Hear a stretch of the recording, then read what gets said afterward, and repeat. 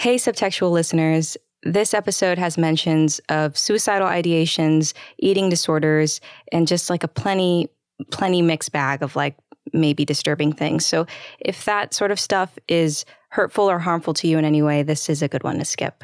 Happy listening. Hey, I'm Sam. And I'm Lizzie. And we're queer people who love movies. This is Subtextual.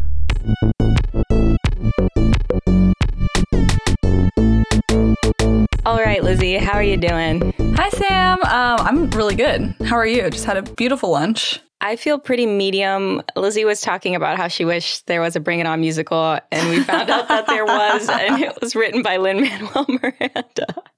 In 2011, before he, I guess, got as good as he is today. But we didn't come here to talk about that. No. We didn't come here to talk about the potential of a Bring It On musical. We came here to talk about Girl Interrupted. Shit. I tried to interrupt me. I tried to interrupt you. How do you feel about this movie, Lizzie? I love this movie. I love this movie. Love it. Tell me what you like about it. Well, I rewatched it super recently to just kind of refresh on it. And there's so many more characters that I remember. And I think each character, though you don't get a lot of characterization from them, like you know who they are right away and you like them for all their different reasons. And I just think it's such a stylish movie. It's such a simple movie. And it really leans into the performance of these women, especially Angelina Jolie, who is fucking fantastic. She's so good in this film. Yeah. I mean, the script is so tight. I just adore this movie so much. I'm so glad it exists. It just incredible. Obviously, we're fans of this movie. I've loved this movie since I was really young. I think this is probably tied in the top 5 for movies I've seen the most ever. Yeah. And it's one of the films that I know that made me want to go to film school. And it made me less sad when I was feeling sad growing up. I'm happy to talk about it today. And if you're wondering if it's subtextual, it's like I went back and chose this movie because I knew there was a kiss in it, and I felt like I never really sat down and examined where that kiss came from. So I wanted to read the book, the memoir that it was based off of, and see like where that relationship was coming from and like how it got the characters there in the film. Wait, you're laying some serious Lizzie bait on me right now. This is based on a book? Lizzie, not only is this a book, this is a book that I read in a single sitting. And this is like, I don't know if you can see my annotations.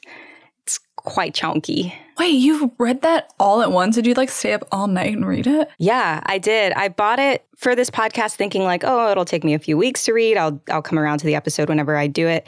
And then it came in the mail and I sat down with it and just like one sitting. I think I like skipped dinner and I read it all. Damn, and that's not a small book. Can I ask you a favor? Of course. Can I borrow that book? Yes. I thought you were going to be like, can you move to the left a little bit? I was like, yeah, I was prepared to like do something else. Yes, of course you can borrow it. I want to read it so bad. My annotations are in it. I've read books with your annotations and they only make things better, honestly. Oh my gosh. How many books do you have that have annotations from other people that you're like, what? Like, is this for a class or are you really just like seeing something totally different from me? No, every few times I get from thrift books, I'll get like a student's copy and I'll see their tailor handwriting. Like there's one in particular, I forget what the book was, but like it was a boy's handwriting and he like basically highlighted a whole page and then on the other side was like lying snake. Lying snake. It was like the 4th Harry Potter book or something. Yeah, and he like after that chapter stopped annotating. I was like, I guess he failed the fucking class. Yeah, I know. He dropped out. It's not looking good for him. Tell me about the book. Like you said, it's a memoir? ? Yeah. So Winona Ryder purchased the rights to the book 7 years before the movie was even made. So she read the book when it came out in the 90s and like immediately bought the rights to it. And then sat on it for 7 years. Like she's young in this movie. Like when did she do that? So a little bit about Winona Ryder's like time in her life, which like led her to this place. But like she had just since left Johnny Depp and had checked herself into a psychiatric ward for depression and anxiety. And after she came out, she read this book and then bought the rights because I think she really related to the story. And then she said that it took about 3 or 4 years before it was greenlit with the money needed, and she handpicked the director. And I think it took her a while to get everything in place. And she even said that she's like had turned down a lot of roles to be available to shoot this. I had no idea that Winona Ryder was involved in the production of it, but that makes me love it all the more. Oh God, we haven't even started talking about the actual movie, and I like want to go home and just watch it again, even though I just like dead ass watched it today. This movie is creative as well as being like descriptive. And I say descriptive because like this book is pretty sparse. It's told in like a passive narrative tone. And this director, James Mangold, who Winona Ryder like handpicked, infused a lot of like beautiful, detail-driven storytelling into this film. And so a little bit about James Mangold. Winona Ryder picked him for the director after seeing his 1995 film Heavy, but he's since gone on to direct Walk the Line, 3:10 to Yuma, Wolverine, and the Logan movie. Yeah, he's got a very varied discography. I remember looking him up and being like, huh. Which I appreciate a director like Ang Lee, for example, who doesn't just like sit in one genre and get comfortable. Like every film is a little different. And I feel like this guy does a great job. I've seen most of those movies and I'm like, yeah, they're a little masculine, but like not heavy-handedly. I generally enjoy them. And the fact he did this film is, I mean, it's perfectly directed in my opinion. Yeah. So just one more thing about the movie before we jump into the plot. It was originally, the runtime of it was 3 hours, as they had to cut a whole hour out of this movie. No, they didn't. Where's that version? Who was making them do that? Not me. I wouldn't sit in the audience and be like, too long. I don't want to watch these beautiful women do any more of this shit. Like, no way. Yeah. There are some deleted scenes, like 15 minutes of deleted scenes like floating around the internet, but like the whole hour that has been cut out has not been shown to anyone publicly. Bummer. I know. So without further ado, let's jump into this movie. You don't need to be here. Get out! Everything's changing. What do they know about being normal? Get me out of this place! Get yourself out. Let's go. Okay, so the plot of this film, I'm just going to read you the first few lines of dialogue because I think it covers it like quite well. But the first few lines of dialogue are, have you ever confused a dream with real life or stolen something when you've had the cash? Have you ever been blue or thought your train moving while sitting still? Maybe I was just crazy. Maybe it was the 60s. Or maybe I was just a girl. Interrupted. Let's go. Let's go. Is that in the book? Is that a line from the book? No. So I knew you would tee me up perfectly. I didn't even put it in my notes because I knew that like you, Lizzie, were going to ask me this question.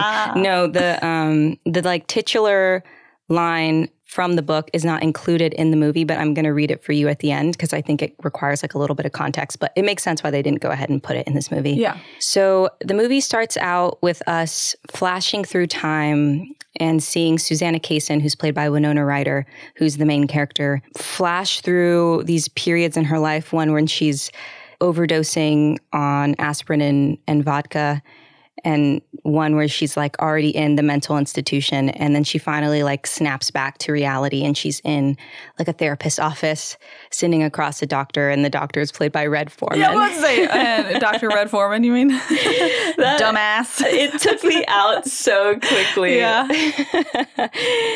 Yeah, so this doctor is very immediately condescending and very quickly sizes her up as a person in need of some rest. Susanna Kaysen, who wrote this book, in the memoir itself, has said that she doesn't really understand why she agreed to go in the first place, because she didn't believe that she was crazy or that she needed rest. And he said at one point, like, oh, you'll go for like a week or two. And she ended up staying for a very long time. So we watch Susanna Kaysen get into a taxi cab and go to Claymore, which is the name of the psychiatric hospital in the film, but the one in real life is named McLean. And I mention this because a lot of really famous people have gone to this psychiatric hospital. They include James Taylor, Ray Charles, Anne Sexton, Robert Lowell, David Foster Wallace, Michelle Carter, and I think most notably Sylvia Plath. Wow. Because of the Bell Jar, you know, it was based off of this psychiatric hospial. No way. Because I remember thinking when I first saw it, because I had also read The Bell Jar for the first and, to be honest, the last time. And I kind of felt like, I think the bell jar probably is like a little sooner in time period, maybe the 50s. Yes. But they had a very similar tone in that, like, I kind of felt like this woman didn't quite know exactly why she was feeling the way she was feeling. She was just like deeply interred with like a feeling of dread and depression and anxiety just by like not wanting to be in the society she's in. Yeah. But I could definitely feel the tone. So it's so interesting to hear that. If I could read you like a little bit of this book, because Susanna in the movie and in the book grapples with the like, why am I here? Like, if I am crazy, like, what is my diagnosis? And the women around her have very striking personalities and they're very loud characters. And I think that while she loves them, she doesn't really see where she fits in with them. She's not as much of a character as any of these people. So there's this part here in the memoir. In her memoir, she describes insanity as falling into like two types. One is velocity and one is viscosity. And velocity is like speed. So like racing thoughts, like competing impulses, high anxiety. And then the other form of insanity that she's like witnessed here is like viscosity. So like a thick, slow depression, hopelessness, like immobility. After describing the difference between velocity and viscosity, Susanna Kaysen says, luckily, I never had to choose. One or the other would assert itself, rush, or dribble through me and pass on. So I think after witnessing like half of her like cohort, I would say, of patients falling into one or the other, she was starting to feel even more like an imposter syndrome. Like 100%. Could you imagine like not fitting in your normal life and then putting yourself into a mental facility and also not fitting in? Like that's just gotta feel so shit. And I definitely got that sense in the first act of the film that she's like looking around like, oh my God, like these people are actually insane with like these crazy life stories. And I'm just like inexplicably trying to kill myself. Yeah. And she often says, like, when the doctors are intaking her and they're saying, well, you're here because you tried to kill yourself. And she even discounts that, saying, I had a headache. Yeah. And they're like, well, you chased a bottle of aspirin with a bottle of vodka. And it doesn't seem to click for her even until 3/4 into the film that she actually did try to commit suicide. Right. That she actually like says it. Mm-hmm. And so like back to the film, right now she's like entered Claymore and she's meeting Whoopi Goldberg, who plays Valerie. And this is just such a credit to the filmmakers because Valerie in the memoir is a character and she is a staple in the unit, but she is not like a fleshed out character like she is here. And she's not even a Black woman in the memoir. Valerie was one of my favorite characters on this rewatch. Mm-hmm. And what kind of surprised me in the rewatch too was like, I think there's like a trope among films where characters are being administered into mental institutions that like everyone there is very mean and hard. But there are a lot of like caring but complicated people at this facility, not saying that they are all, like not saying that none of them are committing damage as well, but like they feel more human than just like, oh, they work there, therefore they are a bad person. They're like this evil, like misery style nurse, you know? Yeah, she says in the memoir, like, every day I see like 2 or 3 therapists for like 10 or 15 minutes, but Valerie is the person who spends like the most time with us. And she's a very human character. I think she's incredibly well written. And Valerie shows Susanna around the women's ward at Claymore. And as this is happening, we flash back to a conversation with Susanna and her high school guidance counselor. Her guidance counselor is basically hounding her because she is the only student who's not going on to college. And Susanna says, listen, I'm not going to burn my bra, drop acid, or march on Washington. I just don't want to end up like my mother. Mm-hmm. And the guidance counselor says, women today have more choices than that. And she says, no, they don't. Girl, not in the 60s. Not yet. Yeah. I think that like the choice of the filmmakers to make Valerie a Black woman for the film in the midst of like the Martin Luther King Jr. assassination was a very genius way to like really root them in history. Mm-hmm. Because like 1967, when people think of the 60s and like Woodstock, they think of like, oh, like a coming of age and everybody was equal, or I don't know what people think. But like for women and for people of color, it was not like an easy time to be alive. No, absolutely not. And even like when they kind of have that moment where they're watching the draft and they're putting up like these men with these birth dates are going into the war, I was like, oh my God, there's like a whole other movie going on where like all the young men of the country are like freaking out about going to die somewhere random. Mm-hmm. And it was just like even more rooting you in the fact that this time in history was like probably fucking terrifying. I also agree. I love that they included like the reaction to the MLK shooting. But that Valerie was off by her own in that moment. Like all the women were around the TV, like kind of appalled at the news. But we show her in a very quick shot of just like kind of smoking a cigarette and like looking devastated. And I was like, damn, that is like, she doesn't have to say anything. And I know that character so much more by having that moment. Really well done. Yeah, I like seriously, great job. And they touch more on Valerie's like race further into the film, but I mean, every single character is incredibly fleshed out. Like even in the book, in the memoir, like some characters are like, this is Georgina, she's schizophrenic. This is, and they're like, they have 1 or 2 sentences describing them. And like in the film, like right now, we are introduced to the cast and characters, and they're not reduced to their diagnoses here. You don't even know their diagnoses most of the time. Yeah, for most of the movie, you don't know. So we meet Polly, who is played by Elizabeth Moss. And she's the one with like the burn scars across her face and hands and stuff. And then we meet Georgina, who's played by Clea Duvall. Dude, this cast is so stacked. It's so incredibly good. And then we learn that Clea Duvall is Susanna's new roommate. And as Susanna is like unpacking her stuff in her room, we see that Lisa, who's played by Angelina Jolie, is being escorted by the police out of a taxi cab and back into the ward where she's escaped from. Ooh. Okay, just real quick. Okay. Of course. This is an evil character, like, or not evil, but definitely a bad person. But at the end of the day, holy shit, that character is everything. Is the Lisa character a big part of the memoir? Yes, Lisa is the like most main character in the memoir, and she has like Susanna has so much love for Lisa in this book, and Lisa gets like the most fleshed out character, even more than Susanna, I would even say, in the memoir itself. So it makes sense why she is such like a huge part in this film. And it's funny how you're saying like, I know she's supposed to be the villain, but Angelina Jolie said that in an interview, she genuinely thought that she was the only character who was sane in the entire film. And that's how she played it. She said, I was actually almost upset when people said I was so good at playing insane because I never thought she was insane.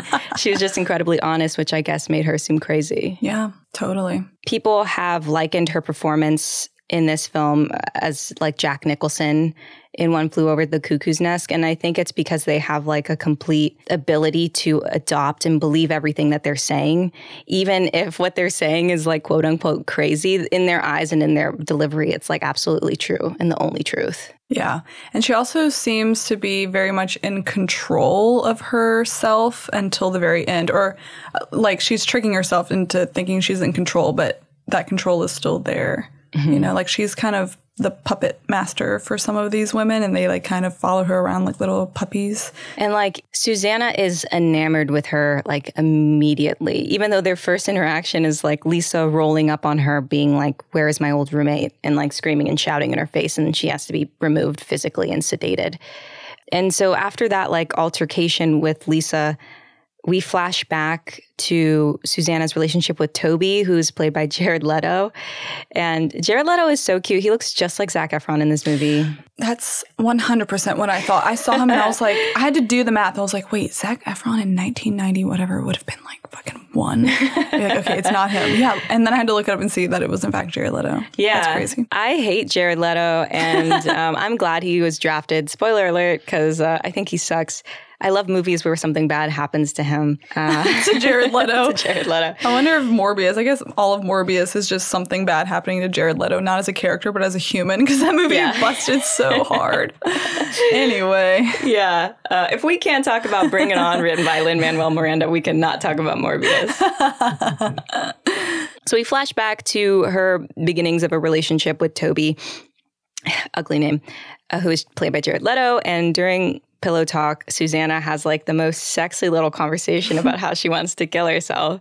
She's like, what would you do? And he's like, I don't want to talk about this anymore. I mean, they bring in so many like verbatim quotes from this memoir, and they do a really good job of that. And this is one of them, like, you know, you missed the train, kill yourself. You like the movie, don't kill yourself. And she's saying all this kind of out loud, and Toby's like, can you please stop talking about it? It's stupid.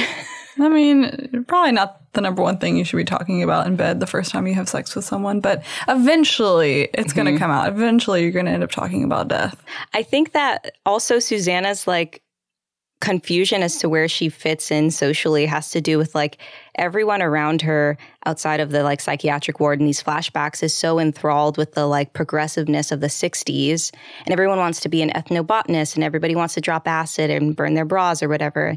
And she's like, does anybody want to talk about committing suicide? And they're like, no, that's stupid.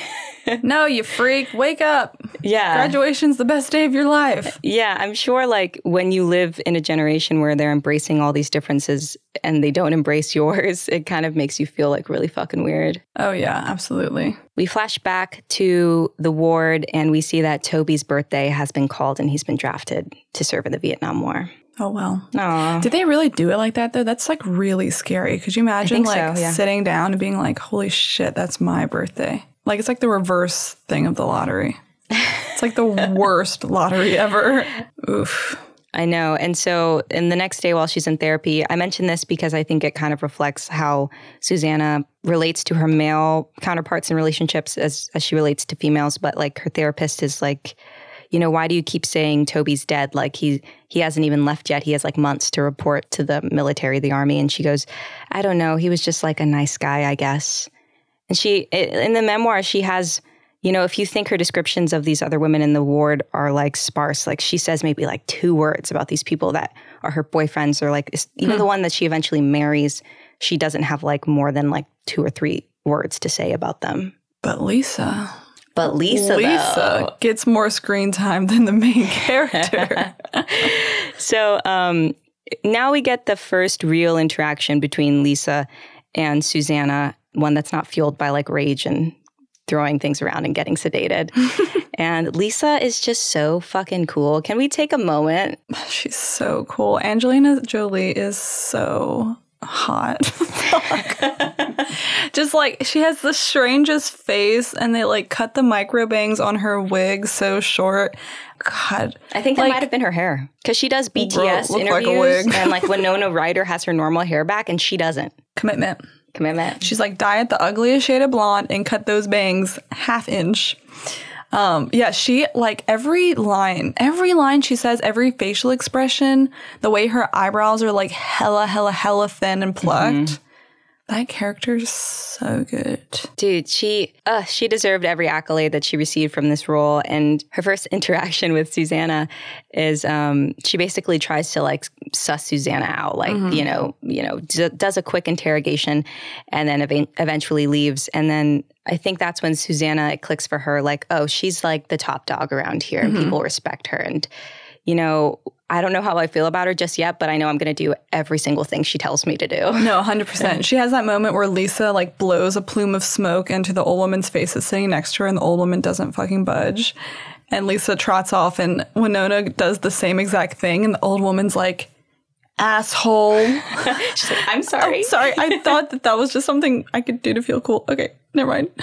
And like, just it's sweet when you read the memoir because she has nothing but good things to say about Lisa. In the first paragraph, she says, "She was funny, Lisa. I can't think of her without smiling even now." Aww. Which is very, very sweet. And she continues in the memoir to describe Lisa like as a queen, and everybody is like kind of her little bees, and like without her presence in the ward, there was like no spirit. So, I mean, she said Toby was a nice guy. So tell me who she's trying to fall in love with. Yeah. So back at the ward, we see Lisa instructing Susanna to cheek her meds, which she does, obviously, because she does whatever Lisa tells her to do. And then we meet Daisy, who is played by Brittany Murphy. This is my favorite character. If you thought I liked Lisa, you have like no idea how much I love Daisy. Wow, that's a pretty bold. I mean, Daisy's a wonderful character. Brittany Murphy does a great job. But Lisa, so. I think if we saw as much of Daisy as we saw of Lisa in this film, I think that she would contend for Best Supporting Actress as well. Fair enough. Super fair enough. Yeah, she did a great job. So the role of Daisy, like I said, filled by Brittany Murphy, and she, in the book, she's considered like a seasonal event. She comes through the ward every year between Thanksgiving and Christmas. And she is not bulimic, but she has some sort of eating disorder where she's like obsessed with taking laxatives, and she only eats like chickens that her dad gives her from the like rotisserie or something. And this is just a part of the book. This was like a lagniappe because I didn't even expect this. Susanna writes, I'd noticed that Daisy was sexy. Even though she smelled and glowered and hissed and poked, she had a spark the rest of us lacked. And then she goes on to say, this other character, the Martian's girlfriend was in love with her too. Two? Also, and this is like after she's describing like how her ass moves when she walks. She said like, oh, and this person was in love with her too. I mean, and then you put Brittany Murphy in that role and you're like, oh, yes. I get it. A vixen. Yes. So we just see that like these patients are like cheeking their meds and trading their meds. And poor Daisy doesn't stand a fucking chance. I think everyone's seen this film. We'll get to that part later, but just incredible, incredible acting. The next day, while meeting with Susanna's parents, they let slip that Susanna has a borderline diagnosis. Borderline personality disorder is how it's said then. I think that since the description of it has changed, maybe even the name has changed, but then it was considered borderline personality disorder. The whole like part of this scene that really freaked me out was that they were like withholding this diagnosis from the actual person. So like you are just going crazy being like, I feel like something's wrong with me, but not really. Like, and they don't even tell you when they have like a word to describe it and what like the characteristics are. Yeah. Like, I don't know if it would be helpful or not to know, but I feel like in all the years I was feeling depressed, when I finally like could say out loud, like, I am depressed, it did help to know like it has a name and I can like converse about it with other people, you know? So I just thought that was so fucked that they wouldn't even tell her about her own health in that way. Especially because like knowing like from her perspective, she's like grappling with the fact like, am I even crazy? Yeah. And they've like chalked her up to this whole diagnosis and they don't even tell her. And we'll get into her diagnosis later and like the controversy that surrounds like borderline personality disorder. But for right now, she's just like completely confused as to what that even fucking means. So later that night, Susanna, Lisa, they go through like the tunnels underneath the ward and they break into the therapist's office and they find their files, which has like all of their diagnoses in it. So I'm going to show you that scene really quick. Lisa thinks she's hot shit because she's a sociopath. I'm a sociopath. No, you're a dyke. Borderline personality disorder. An instability of self-image, relationships, and mood. Uncertainty about goals, impulsive activities that are self-damaging, such as casual sex. I like that. Social contrariness and a generally pessimistic attitude are often observed. Oh, that's me. That's everybody. Okay, for the listeners out there, there's a moment where someone else says, I'm a sociopath. And Lisa says, no, you're a dyke. And I think it's meant to be a burn, but they like exchange this like really flirtatious look, like they have some sort of like in secret with each other. And that's like part of their character you don't hear a lot about, but they are always hanging out together and like semi holding hands and like have their arms around each other. Like they're kind of buddy. Like they're kind of always rolling together. Yeah. And I think this clip is also important because Susanna lists all these things that are very common with just like most people who are just maybe transitioning in life or, you know, maybe who are just like growing up. And she has this part in the memoir where she's like reading the actual like DSM description of borderline personality disorder. And she was like, I guess that's where I was, but I was also like a teenage woman. Yes, 100%. You're like learning so much about your life and existence. And just to say that like casual sex is like an indicator that you were mentally unwell is so dumb and dated. Yeah, let me find this part right here because it's like so good.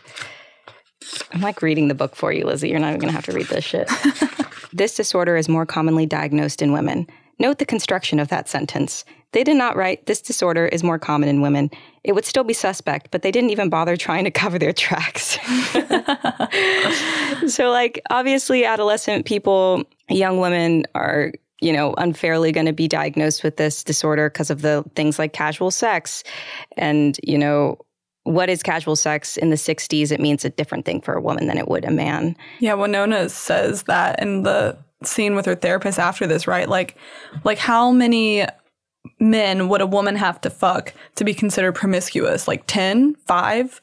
And how many would a man? 10, 20, 109? You know, it's like this double standard is how I'm being seen as crazy and why Toby isn't here right now. Like, Toby should be in a fucking bed over there at the next ward. Yes. Because we're engaging in this together. And the professor that I fucked, we're engaging in this together. Like, why isn't he up in here? Well said. Yeah. So, so the next day before Daisy is released, they all go to the ice cream parlor, and Lisa very seductively orders a sundae. I only mention this because the ice cream parlor where that was filmed now has like a girl interrupted sundae that they like serve people.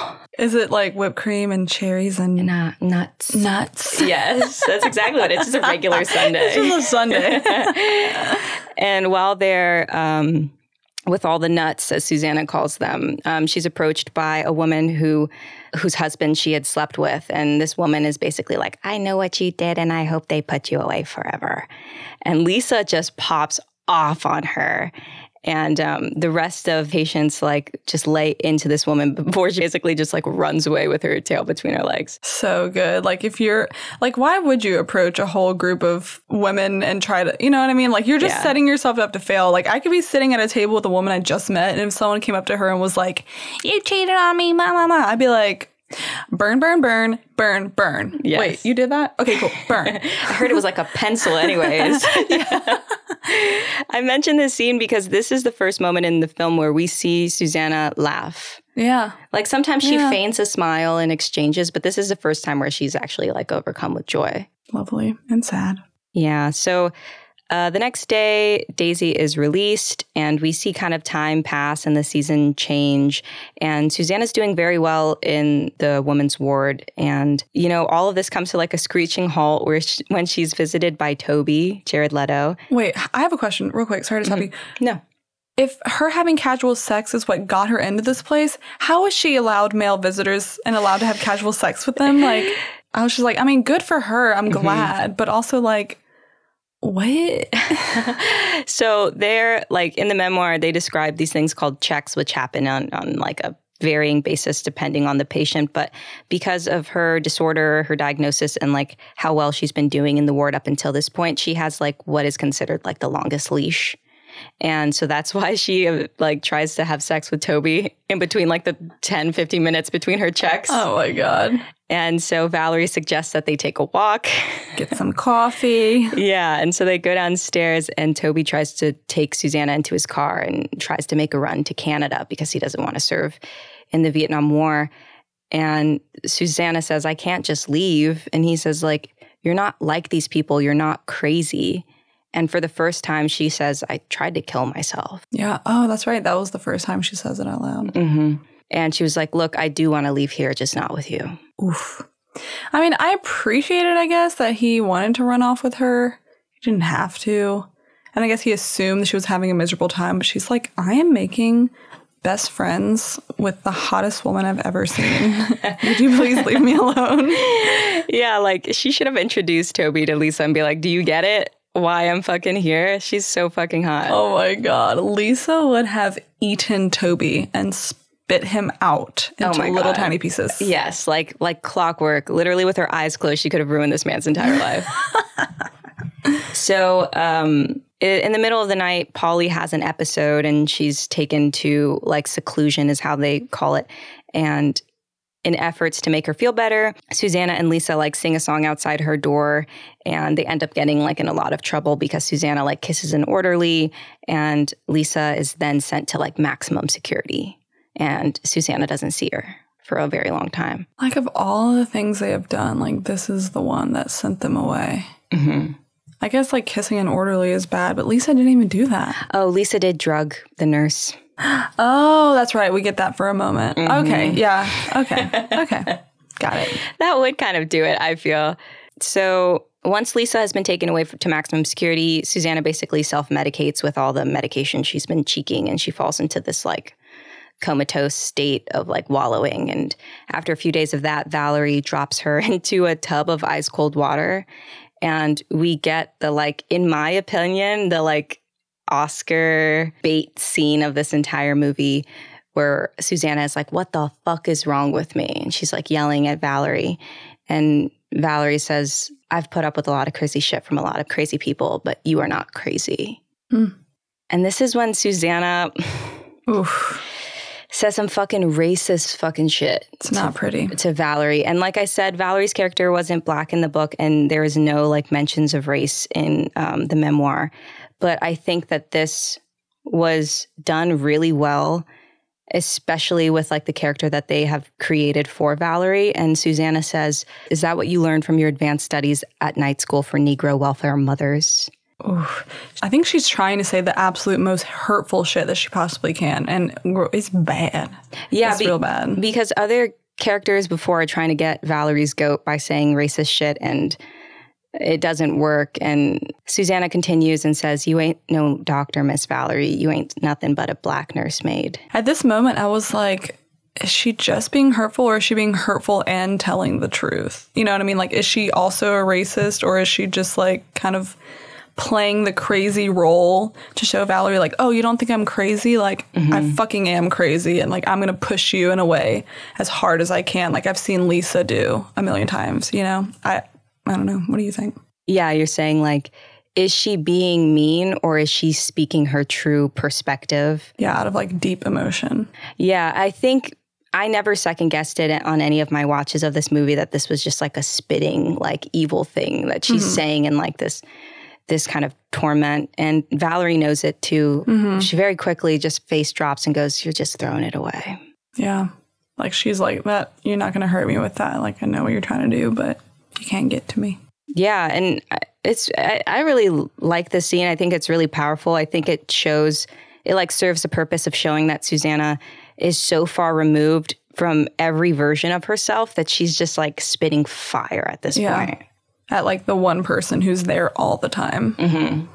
And I was listening to a lot of podcasts. I was trying to understand like how like psychologists and therapists like regard this memoir and this movie, and like unanimously across the board. I mean, everybody has different perspectives, but like they all said that like a person in Valerie's position, like the head nurse on this floor, like on a women's ward, is the person who is most equipped to deal with their changes in mood. And these are the people that know them the best, and they get like absolutely no fucking credit for it. Yeah, no, that's probably one of the hardest jobs on the planet, especially because according to Valerie, she's got like 2 kids at home and she's a single mom and like doing all this shit, like putting up with all these crazy white people shit all day and then going home and being a mom. It's like, yeah, I mean, let's like talk about the fucking wealth disparity in this film. So I was Googling Susanna Kaysen just for this, and her dad's name on Wikipedia was Blue.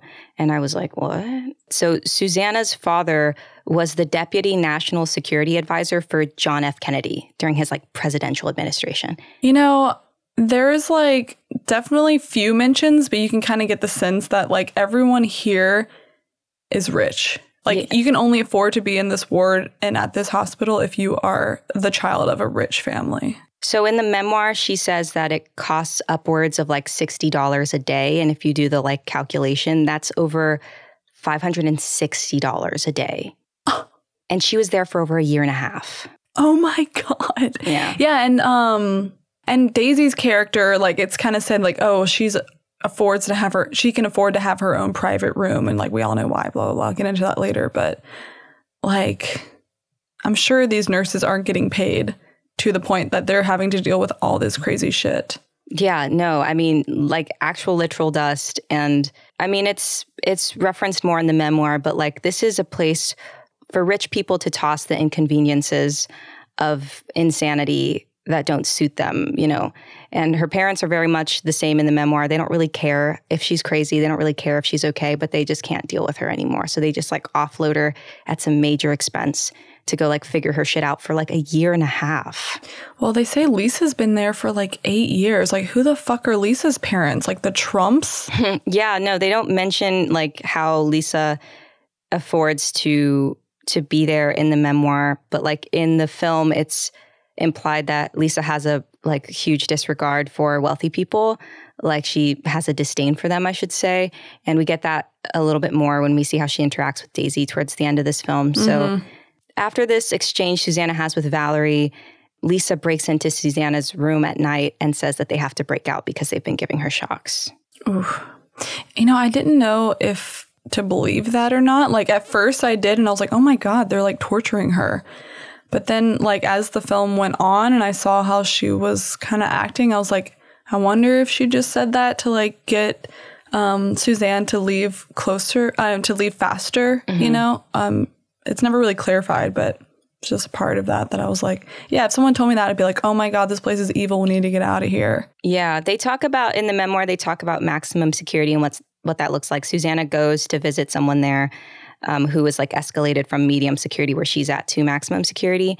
And it's like such a sad and depressing place. Like, she visits this person, they had like wiped their own feces like all over the wall. Oh my God. Yeah, they have like barely to no stimulation, and their room is like a mattress on the floor. I think it is a really bad place. I believe Lisa in the film when she says like they've been giving her shocks because she looks fucked up.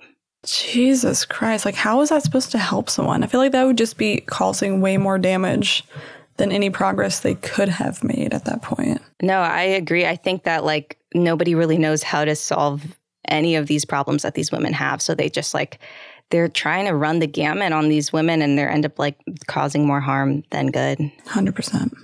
So as they're hitchhiking, they have a plan to go to Daisy's and then go to work at Disney World. And as they're hitchhiking to Daisy's, they're in a van with a bunch of other hippies, and they're smoking weed. And in like a moment of like tenderness, Susanna kisses Lisa like on the lips in like a giggly little way. Yeah. And she has like butterflies, you can tell. She's like just really sweet about it. And I mean, how did you take that when you saw the film? It's like what I wanted her to do. I didn't remember this kiss, but I knew that this film was subtextual. So whenever she was like reaching over to like lay a kiss on Angelina Jolie, I thought it was going to land on her cheek. And when it didn't, I was like, okay. Oh, okay, so what I have been seeing is true.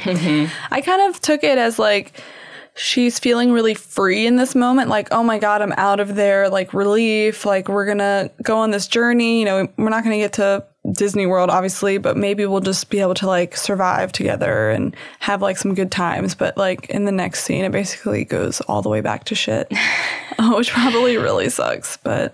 Yeah, I mean, I'm with you. Like, it doesn't seem as much as a declaration of love as it seems like a relief and like an excitement of the moment that they're in, not knowing like what's going to come next. I don't think Susanna is as like delusional about the future as Lisa is. I think she's like kind of more in tune with reality. Like, she might just have to come back. But like for right now, they're free and they're together. Yeah. It probably felt really good to leave, and to leave with Lisa, who's like her number one in this place.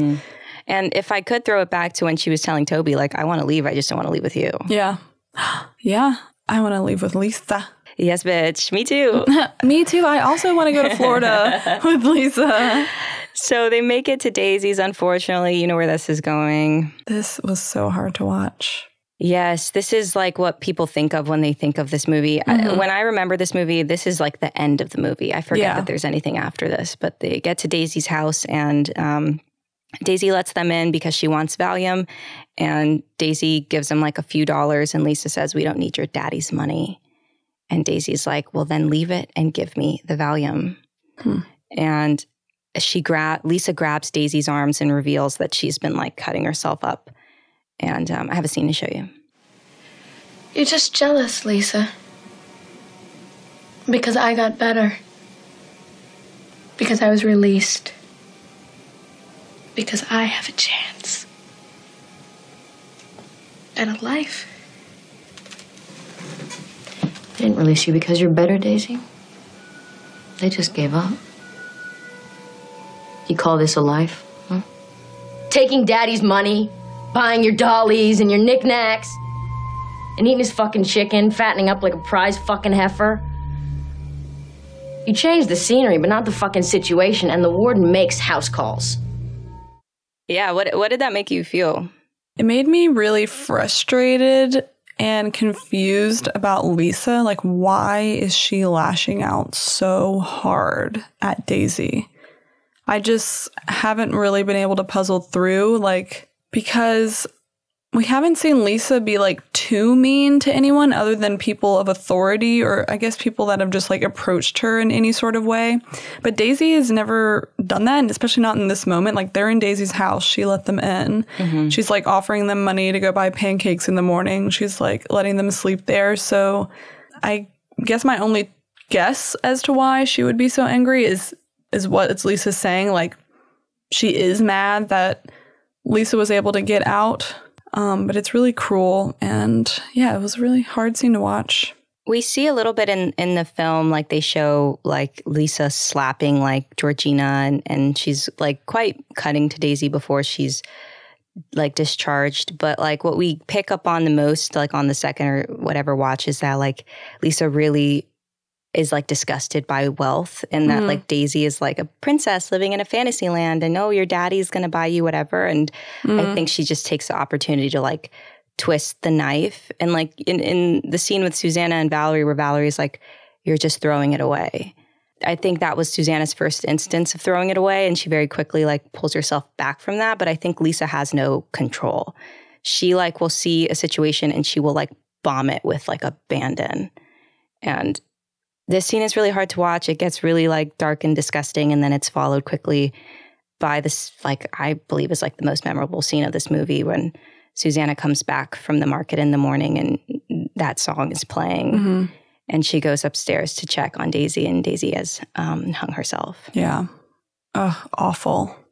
That scene is just so well shot and like constructed. It's like still creeps me out to this day. Yeah, it's really realistic and great performance on the hand of Winona Ryder. Yeah.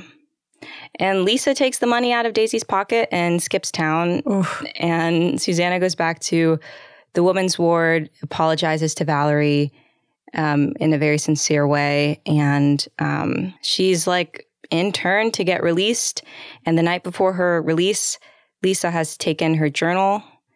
And I mean, Lisa had just been like returned to the ward like a night before Susanna's like scheduled release. And she wakes up in the middle of the night and she goes down into the tunnels underneath the facilities and finds that Lisa has her journal and is reading all of her personal thoughts aloud to all the women in the ward who like now hate her because she said some very like cutting and judgmental things about them. And Susanna asks her like, why are you doing this? And Lisa says like, I'm playing the villain, baby, just like you want. Yeah. And Susanna gets like so scared that she's like starts running away from her in the tunnel because she has like this like syringe full of like a medication that I think will just like sedate her. So Susanna's running from Lisa, and Lisa's like, what, you don't like me anymore? She's like screaming at the top of her voice. And she backs Susanna into a corner, and Susanna finally says, no one cares if you die, Lisa, because you're dead already. You're not free. You need this place to feel alive. And like Lisa like drops like Tinkerbell without her claps like to the floor and just like sobs. Yeah, like crumples. What do you think Lisa like wants from all these people that she's putting down? I guess like you're saying Angelina Jolie played this like as if Lisa believed she was the only sane one. So she could be like trying to point out how crazy everyone is and make them more crazy so that she continues to be the most sane one. Mm-hmm. But do you think that that is enough of a reason to like basically drive a woman to killing herself? I think that Lisa only sees herself and, you know, as a sociopath, regards herself as better or elite above these people. And she plays with them to elicit a reaction. And in the memoir, Lisa basically plays with things until she gets bored to the detriment of everything. And all of these relationships just seem more like that to me. Yeah. Yeah, after this, the movie gets wrapped up pretty quickly, but not before Susanna and Lisa have like a final moment where Lisa is like in seclusion, sedated, like strapped to a table, and Susanna comes and like paints her nails. And Lisa says, you know, I'm not really dead and I'm going to miss you. And Susanna says, no, you're not. You're going to get out of here and come and see me. And then the film ends like happily ever after. For Susanna. For Susanna, yeah. Ish. Yeah. The memoir goes a little bit more into like how her life gets tied up after this, but she basically just says like, it wasn't like I was cured or recovered, whatever they wrote on my like sheet. I was still me. I just like had to deal with it outside of this place. Yeah. So reception-wise, the film was actually received like mixed among critics, No which way. I was surprised by because I thought everybody loved it. Like, what are the critiques of this film? Like, how could you even critique it? Some people say that the plot is unsurprising or unoriginal, and they said aside from like Jolie's performance, it was sparse and predictable. What? I don't know. I can guarantee that was like a man saying that. I'd seen it before, and I was still like, With a budget of $40 million, it grossed $48.3 million. So, I mean, not a massive success, but not a failure. $8.3 million is like not nothing. yeah, for a drama too, I feel like that's pretty good. I'm surprised to hear that the budget was so high. I guess, like, because in my mind, I was like, are any of these people actually stars yet? Like, I guess Winona, of course. But like Brittany Murphy and Jared Leto and Whoopi, like, were they all already still famous? I think Whoopi and Winona were the biggest names to this. There was the woman who plays Susanna Kaysen's mother also was like Academy Award nominated or has an Academy Award, but she wasn't like on the poster. She has like a few lines. So I think it really was just like Whoopi and Winona. And Angelina Jolie was known because her dad, but like had like maybe 2 or 3 roles before this point. Yeah. Huh. I'm surprised to hear that, but I think it's pretty flawless. Aside from Angelina Jolie's winning of supporting actress role at the 2000s Academy Award, it received no other recognition from the Academy. Surprise, surprise. You know, this is my one fun fact about this film. May I share it? Please. I've already shared this in our, I think our Oscar reactions video from this year's awards, but Angelina Jolie is the first openly queer person to win an acting Academy Award. Openly, I say. And I think for that, extremely well-deserved. Like, she acted the shit out of this role.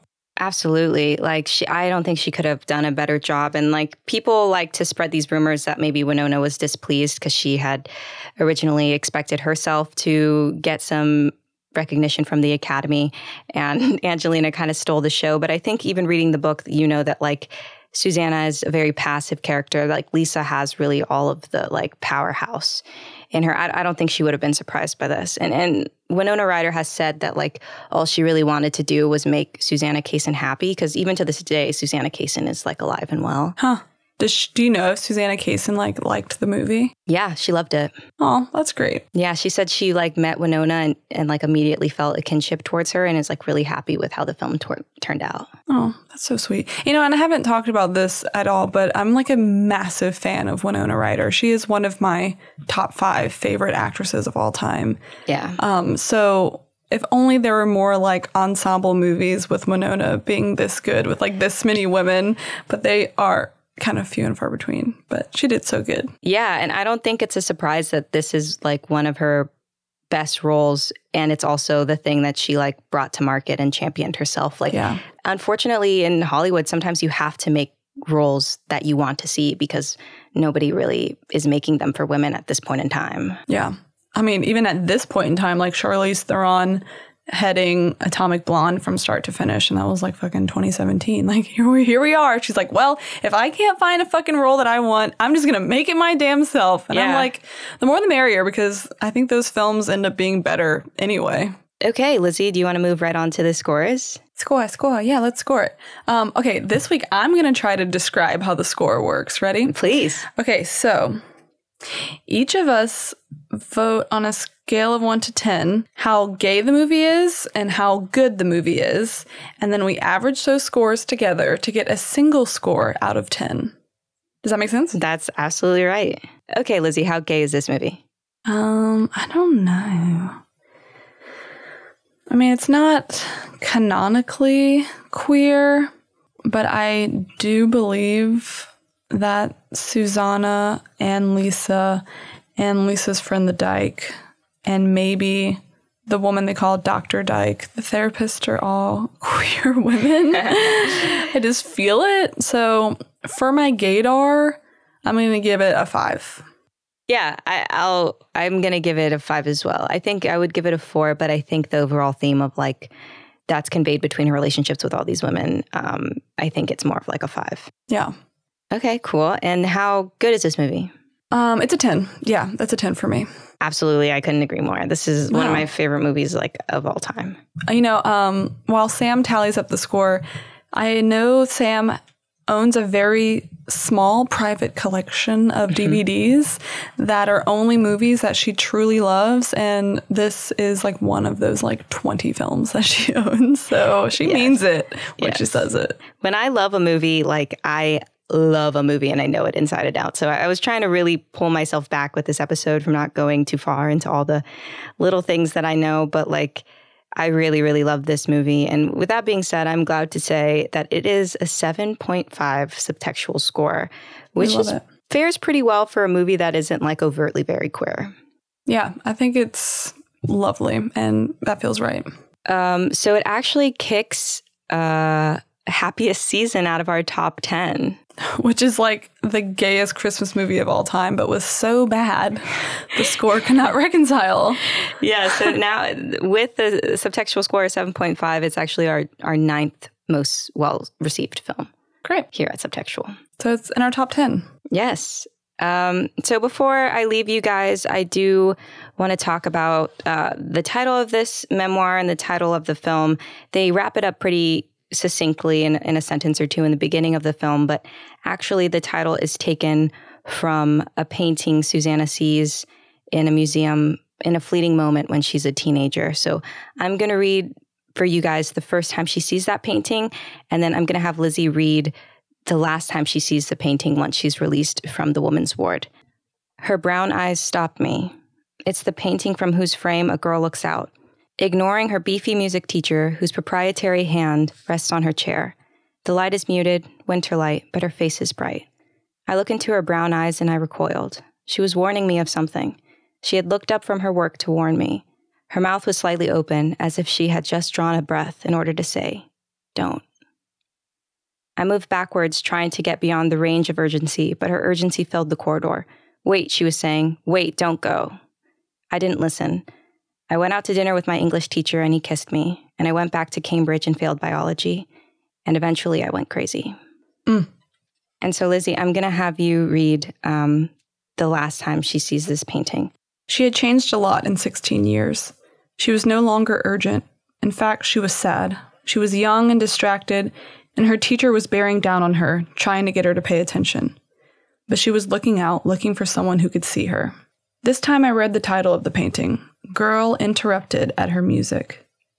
Interrupted at her music, as my life had been. Interrupted in the music of being 17, as her life had been, snatched and fixed on canvas. One moment made to stand still and to stand for all the other moments, whatever they would be or might have been. What life can recover from that? I'm taking this book with me. Take it, Lizzie. I hope you enjoy it, because I really did. Okay, thanks for going on this little roller coaster with me. I mean, I felt like this was, I had to strap you down so I could talk about this movie for like a million hours. I sat firmly in that chair and I said, I'm not going anywhere. Hell yeah. All right. Cheers, y'all. Cheers. See you next week. Subtextual is produced by Lee Garcia and Bruno Doria. Engineered by Lee Garcia. Your hosts are Lizzie Guitro and Sam De La Fuente. Editing by Lizzie. Music by DJ No. Follow us on Instagram, Twitter, TikTok, and Letterboxd at SubtextualPod. If you'd like to support the show, feel free to find us on patreon.com/subtextualpod.